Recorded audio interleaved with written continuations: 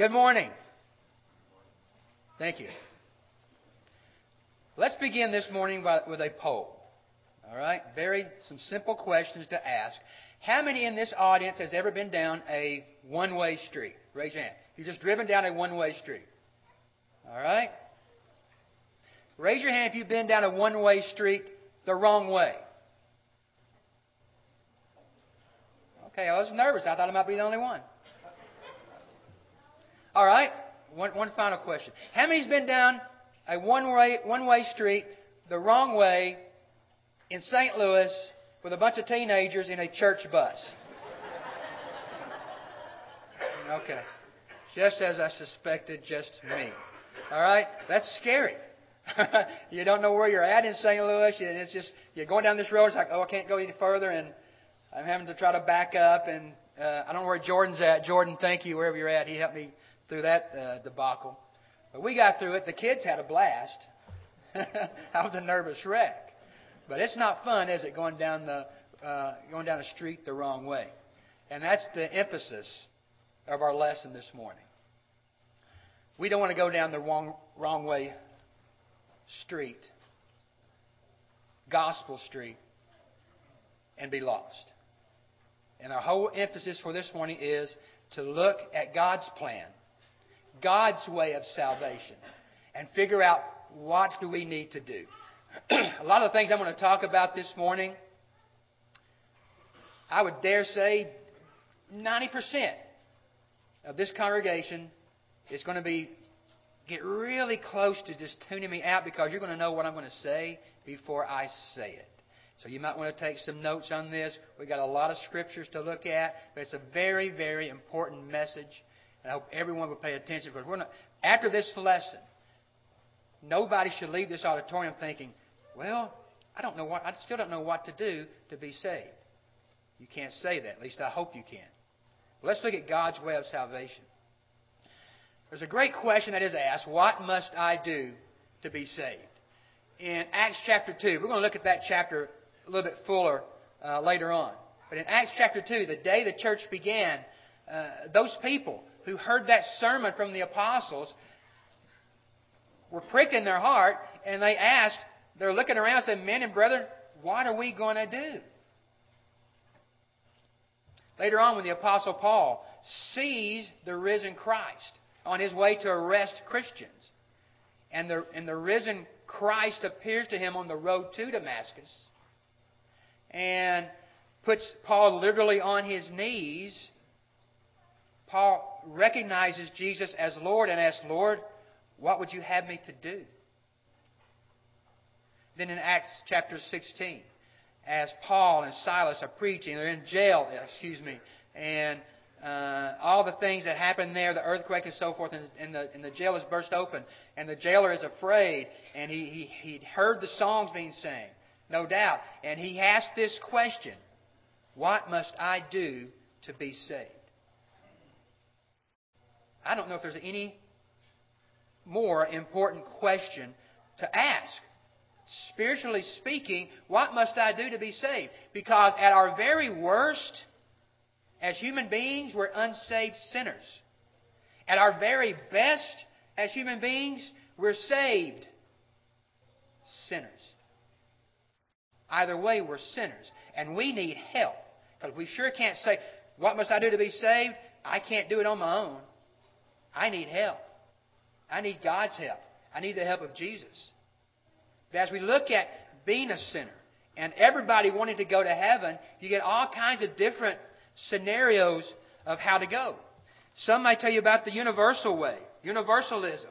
That is, live as you please. All are saved. If you're Hindu, Buddhist, Muslim, Jew, Christian, this or that, we're all on the same path. We're all going to the same place. We're all going to heaven. There's many different roads to heaven, according to the universalist point of view. For the Catholic, it's me and God and the Pope and priest in between. Calvinism would teach, teaching from John Calvin, who was a contemporary of Martin Luther, you don't have to do nothing. Don't do anything. God's already taken care of it. You're saved. You're not. You're saved. You're not. You're saved. You're not. Because you see, according to that doctrine, you're saved or you're not. And once you're saved, you can't fall from grace. I don't know if they've ever read Galatians 5, what Paul stated there, that you can fall from grace. But that's the teaching of Calvinism. But you're on the road to heaven. The Wesley brothers who started this church where they were called very methodical, hence the Methodist. And matter of fact, we sing a lot of their songs that they wrote in our hymn books. We sang one last night at our youth event last night. And Can It Be? A beautiful song. But they would teach, and they hold to the teaching that faith only. All you got to do is believe and have faith, and you're saved, and you're going from a sinner to heaven. Moral relativism. There's a lot of good people. I hear this all the time, and I'm sure you do too. That was a good man. Boy, that was a good woman. Never stepped foot in the church, never accepted Jesus as their Savior. May believe in God, may not. But never became a Christian. But, that's a good person. They have to be going to heaven. See, being moral was relative to going to heaven. Revivalism. Pray. You come through. Shout. Sing. Emotions. It feels right. I feel like I'm saved. There I must be saved. I'm going to heaven. And then the denominational world teaches various ways that you can go from being a sinner to heaven. But is that the facts? And we think about being a sinner and all these different entities and peoples and groups teaching all different ways you can go and you can get to heaven that way. But is it the case? Who is right? How can you know? How can we know if we're right? How can we know if we're on the road to salvation? If we're on the road to heaven? How can we be sure? Upon what basis do you believe? Are you confident? As you sit there, are you confident you're saved? Why? Or are you sure that you're not saved? Well, why not? And that's things we need to talk about. But one thing's for sure, and I don't mean this to be cruel, but to say there's all these many different ways to heaven is just false. It's an absurd statement to even think that Jesus, what did Jesus die for? Was it a buffet? I could just go and pick and choose? Thank you, Jesus, for dying. I'd like to do this and this and this, and then I'll go on my way to heaven. Is that what He died for? No, absolutely not. He died for a reason. He died to give us one way to heaven. When we think about the gospel way of salvation, we want to make sure we're safe and that we're sure and that we are confident that we are on our way to heaven. We have a soul. Now we can all see each other and turn and say hi to our neighbor and shake our hands and see the flesh and the blood and the face and all this stuff, but that's just a shell of who we are. Regardless of what happens to us. You know, that the shooter in Aurora, Colorado, who took those lives, they took flesh and blood down. Or he took flesh and blood down. And the memory still remains, but those people, just the body died. The soul has gone on to its eternity. And that happens with all of us. There is a soul. Jesus said in Matthew chapter 16, how much is your soul worth? If you could gain the entire world, would you give your soul up for it? What profit would it be? What do you gain for giving up your soul? In 2 Corinthians chapter 5 and verse 10, notice what is stated for Paul. For we must all appear before the judgment seat of Christ, that each one may receive the things done in the body according to what he has done, whether good or bad. Everybody will appear before Christ and before His judgment seat, whether it's a good thing or a bad thing or everything in between, and give an account of it. And Jesus will judge us on it. So the soul truly is, the soul is going to live forever. It's going to go into eternity, one or two places. And where is it going? There's one way to heaven. Matthew chapter 7, verse 13 and verse 14.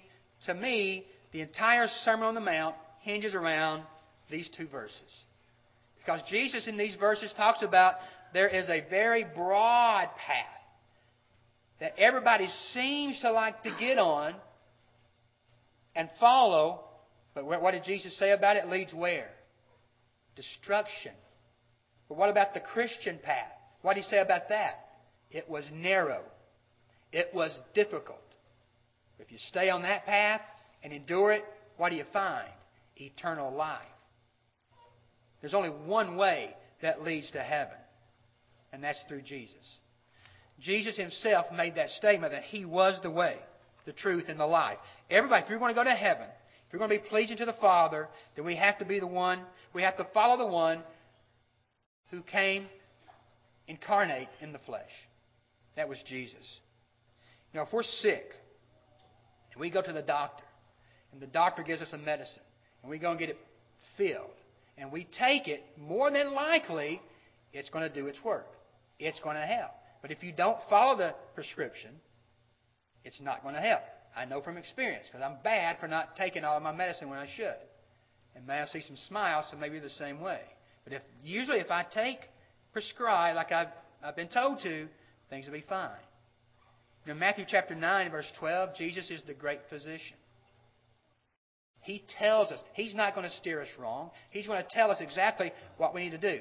Matter of fact, Jesus' way, following Him, is sure. If you want to be safe and confident of where you're going eternally, follow the way of Jesus. Follow His path. He knows. In John chapter 8 and verse 12, Jesus made this statement, I am the light of the world. He who follows me shall not walk in darkness, but have the light of life. Jesus is the light. He illuminates the way we need to go. Matter of fact, the psalmist put it this way, that God's Word was a lamp to my feet, a light to my path. The way is lit for us. We can know with confidence and surety and be safe. We can know for an absolute fact how to go from being a sinner to a saved sinner to heaven. We can know that. Now here's why I'm going to kindly ask that you stay with me, because again, a lot of you are going to know this before we even say it. But what must I do to be saved? If you're not a Christian, I want you to really listen. You might even write down these verses as we go along. But if you're not a Christian, or if you're not really sure how to maybe teach somebody how to be a Christian, hopefully after this you will know. But God's way. And also let me make this statement too. This is not the gospel of Steve Hillis, or the gospel of the elders at Bobby Branch, or the gospel of Bobby Branch. This is coming from the words of Jesus, who has all authority, and from the mouth and the words of those who He delegated power to, His apostles and those who wrote this. I think it stands to reason. If you're going to follow something, you have to hear about it. Wouldn't you say? I mean, if you're going to be a follower of whatever it may be, you have to know something about it. You have to hear about it. Somebody either has to tell you about it or you read about it yourself. So it is necessary to hear the gospel to be saved. Why? Well, for one reason, it's commanded. It's a commandment.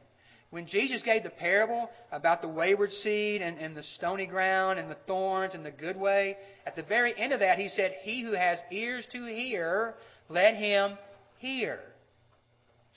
Pay attention to the message He's stating.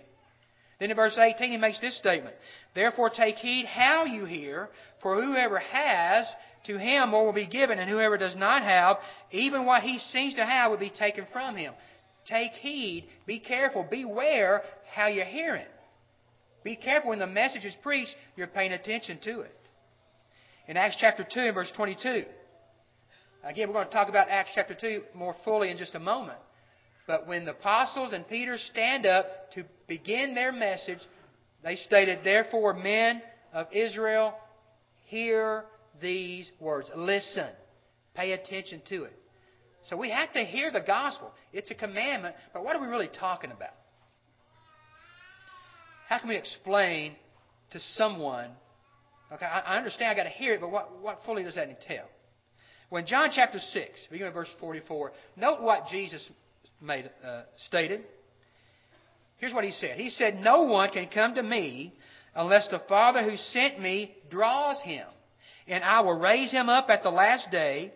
It is written, as it is written in the prophets, and they shall be taught by God. Therefore, everyone who has heard and learned from the Father comes to me." Everyone who hears the gospel, the more you hear the words of the gospel, the good news of Jesus Christ, the more you're drawn to it. That's why we are commanded to study it. That's why we are commanded to teach people. Because the more we study it, the more we teach it to people, the more we and they are drawn to it. Romans chapter 10 and verse 17. Faith comes by what? Hearing. Hearing the Word of God. There's a reward for listening to the gospel or hearing the gospel. And you know this. The little kids know it. If I start doing this, they know exactly what we're doing. Okay? The wise man built his house upon the rock. The foolish man built his house on the sand. That's what Jesus ended the great Sermon on the Mount with those words. And He stated, "Therefore, whoever hears these sayings of mine and does them will be like a wise man. But anyone who hears these words and does not do them will be like a foolish person." So there's a difference in hearing and going your way versus hearing and doing something with what you've heard. And there's a reward for it. There's also consequences.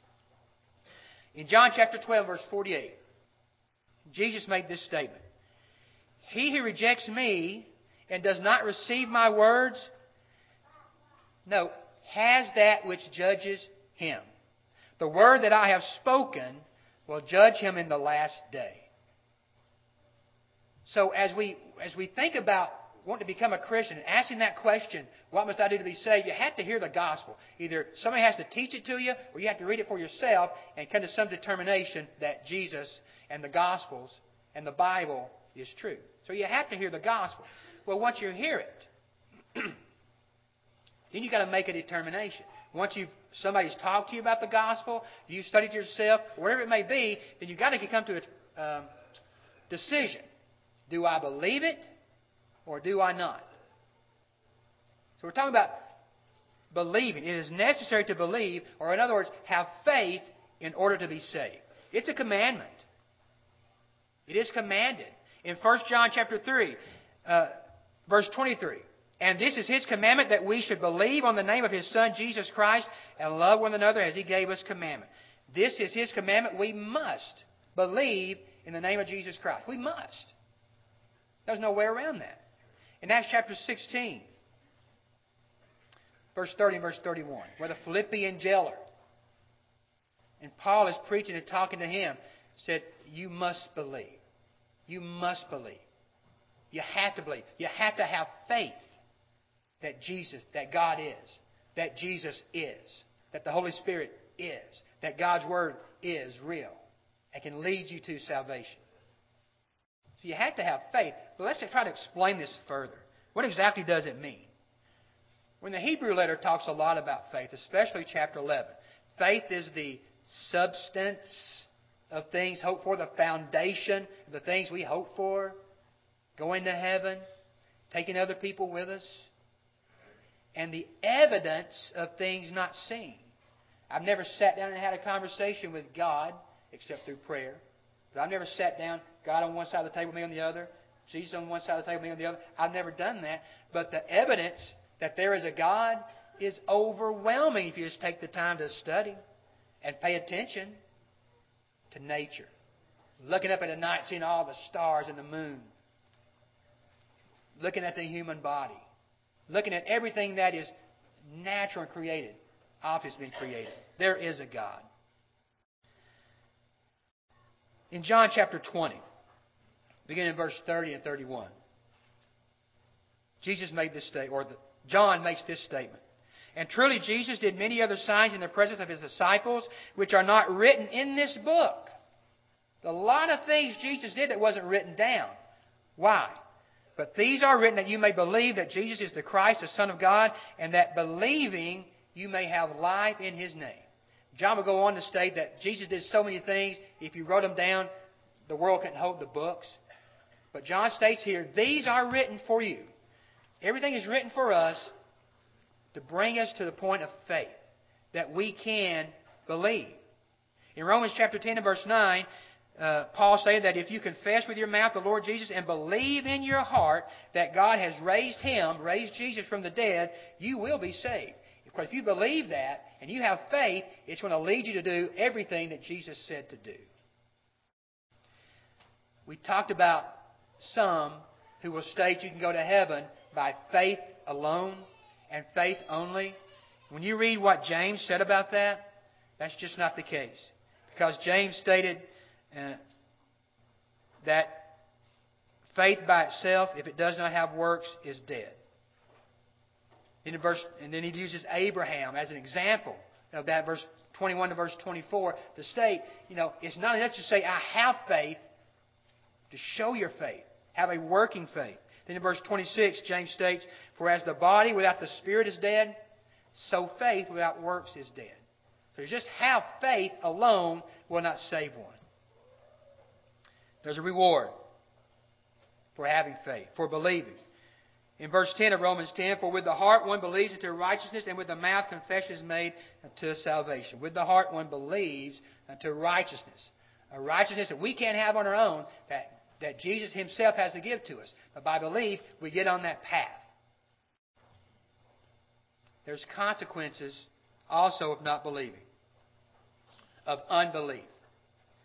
Jesus made this statement in John chapter 8. He said, you are from beneath, I am from above. You are of this world, I am not of this world. Therefore I said to you that you will die in your sins. For if you do not believe that I am He. Jesus said, if you don't believe I'm the Messiah, if you don't believe I'm the Christ, you will die in your sins. In Mark chapter 16 and verse 16, those who believe and are baptized will be saved. Those who do not believe, condemned. So you heard the word. You're studying it. Somebody's teaching you. You believe it. You believe that God is. And Jesus is His Son. And you can only go through Jesus to find salvation. Are you willing to change now? See, faith alone, we just read from James, is not enough. We have to repent.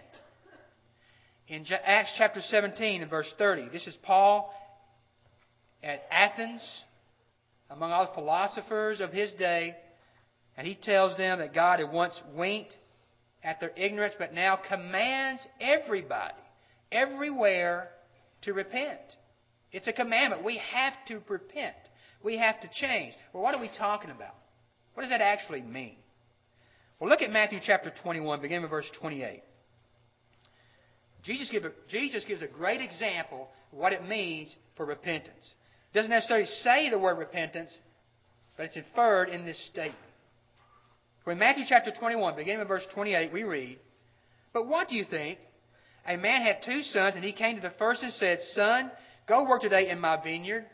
He answered and said, I will not. But afterward he regretted it and went. Then he came to the second and said likewise. And he answered and said, I go, sir. But he did not go. Which of the 2 did the will of his father? They said to him, the first. Jesus said to them, Assuredly I say to you that tax collectors and harlots enter the kingdom of God before you. Hated tax collectors and hated harlots are going to heaven, the kingdom of God, before you. Why? Because they're willing to change. They're willing to recognize and look in the spiritual mirror and say, I'm a sinner. I am a sinner. And I need to change who I am. And they were willing to do that.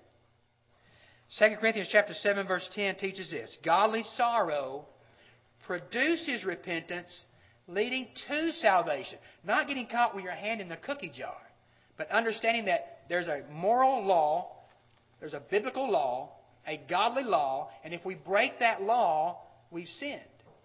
And we've made God sad. And we don't want to make God sad, and we want to change what our ways. The reward. Think about Acts chapter 11, verse 18. States that when they heard these things, they become silent and they glorified God, saying, then God has also granted to the Gentiles repentance of life. This is when Peter came back and told the apostles and told the church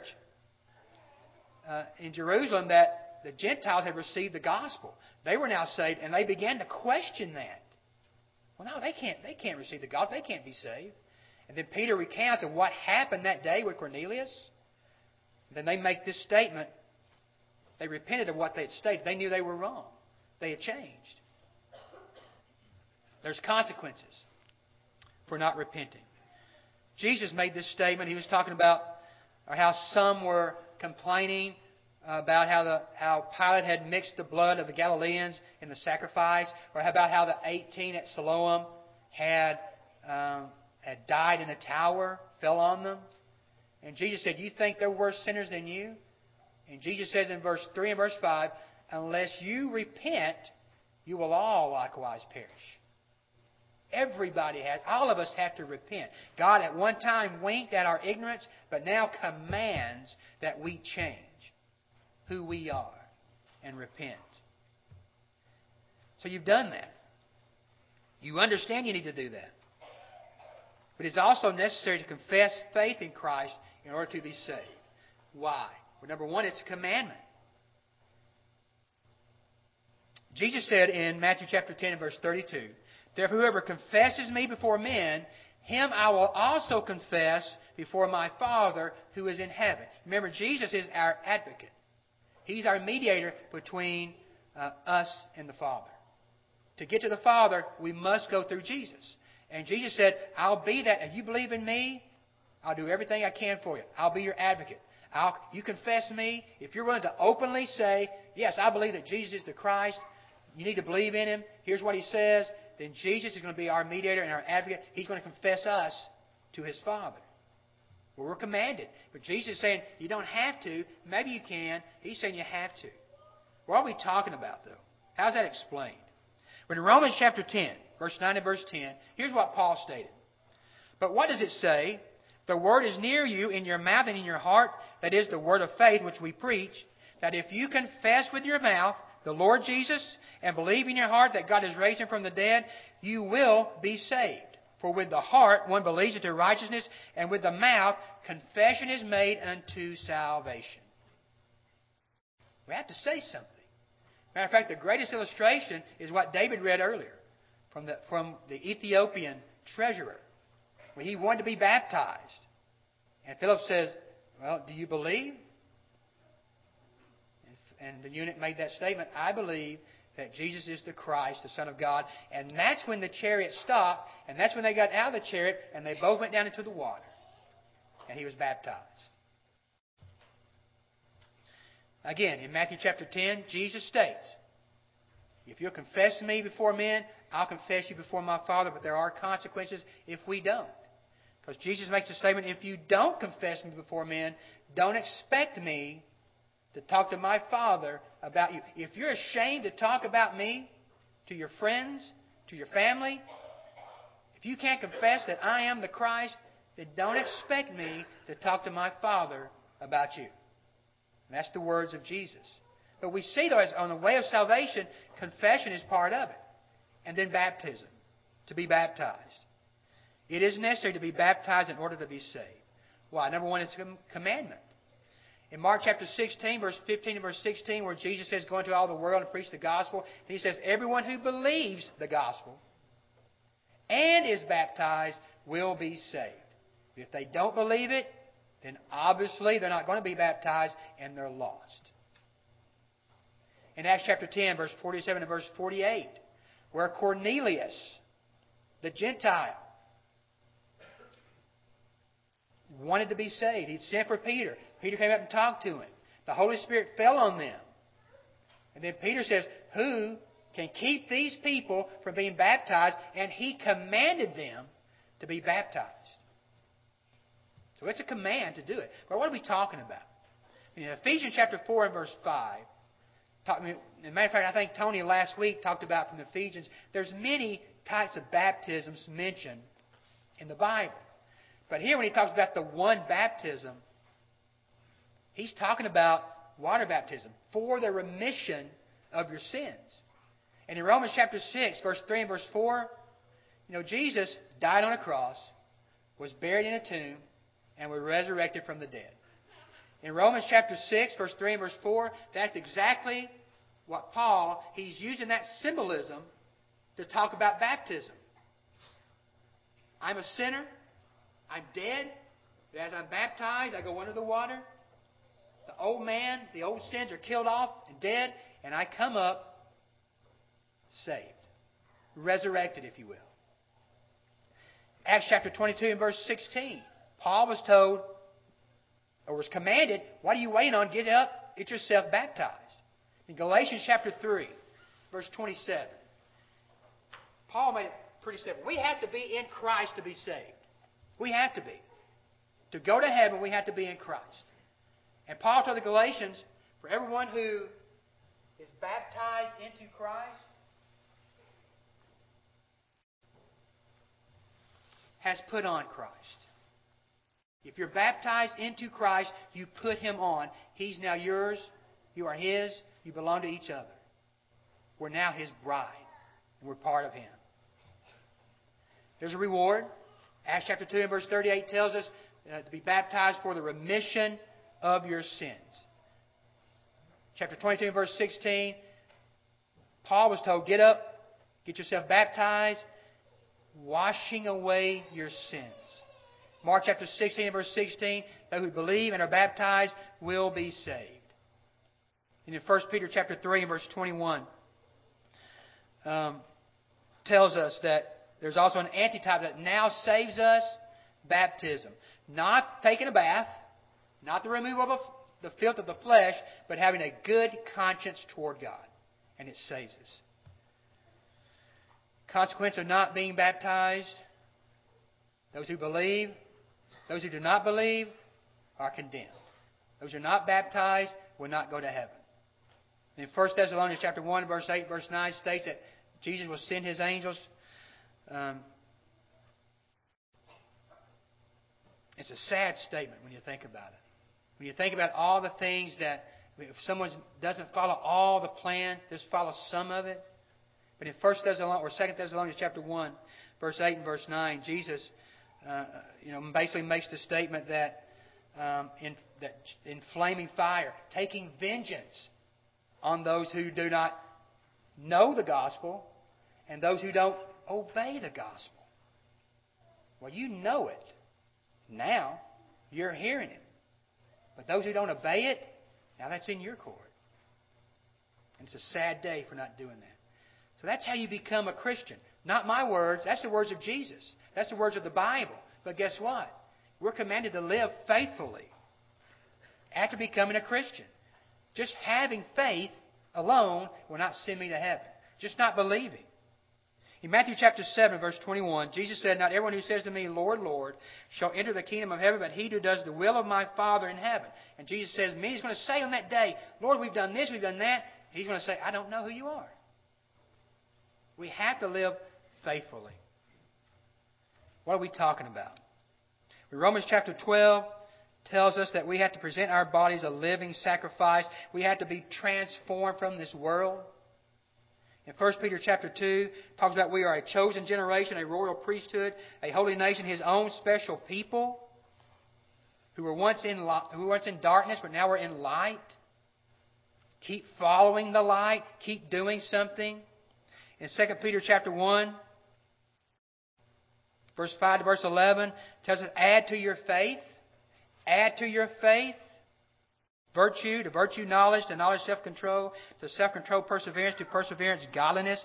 Add these things. Keep growing, in other words. Kind of go through these quickly. There is a reward. Jesus, Hebrews the writer states that He learned obedience by what He suffered, and having been perfected, He became the author of eternal salvation. Following His lead, following His way, living faithfully as Jesus did, there's a reward. Consequences of not following that, several things.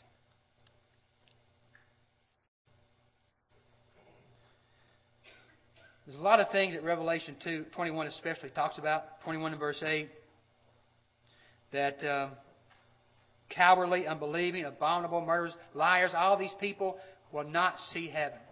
In 2 Peter chapter 2, Peter wrote about this, "For if after they have escaped the pollution of the world through the knowledge of the Lord and Savior Jesus Christ, they are again entangled in them and overcome, the latter end is worse for them than the beginning, for it would have been better for them not to have known the way of righteousness than to know it and fall from it." So we have to live faithfully after becoming a Christian.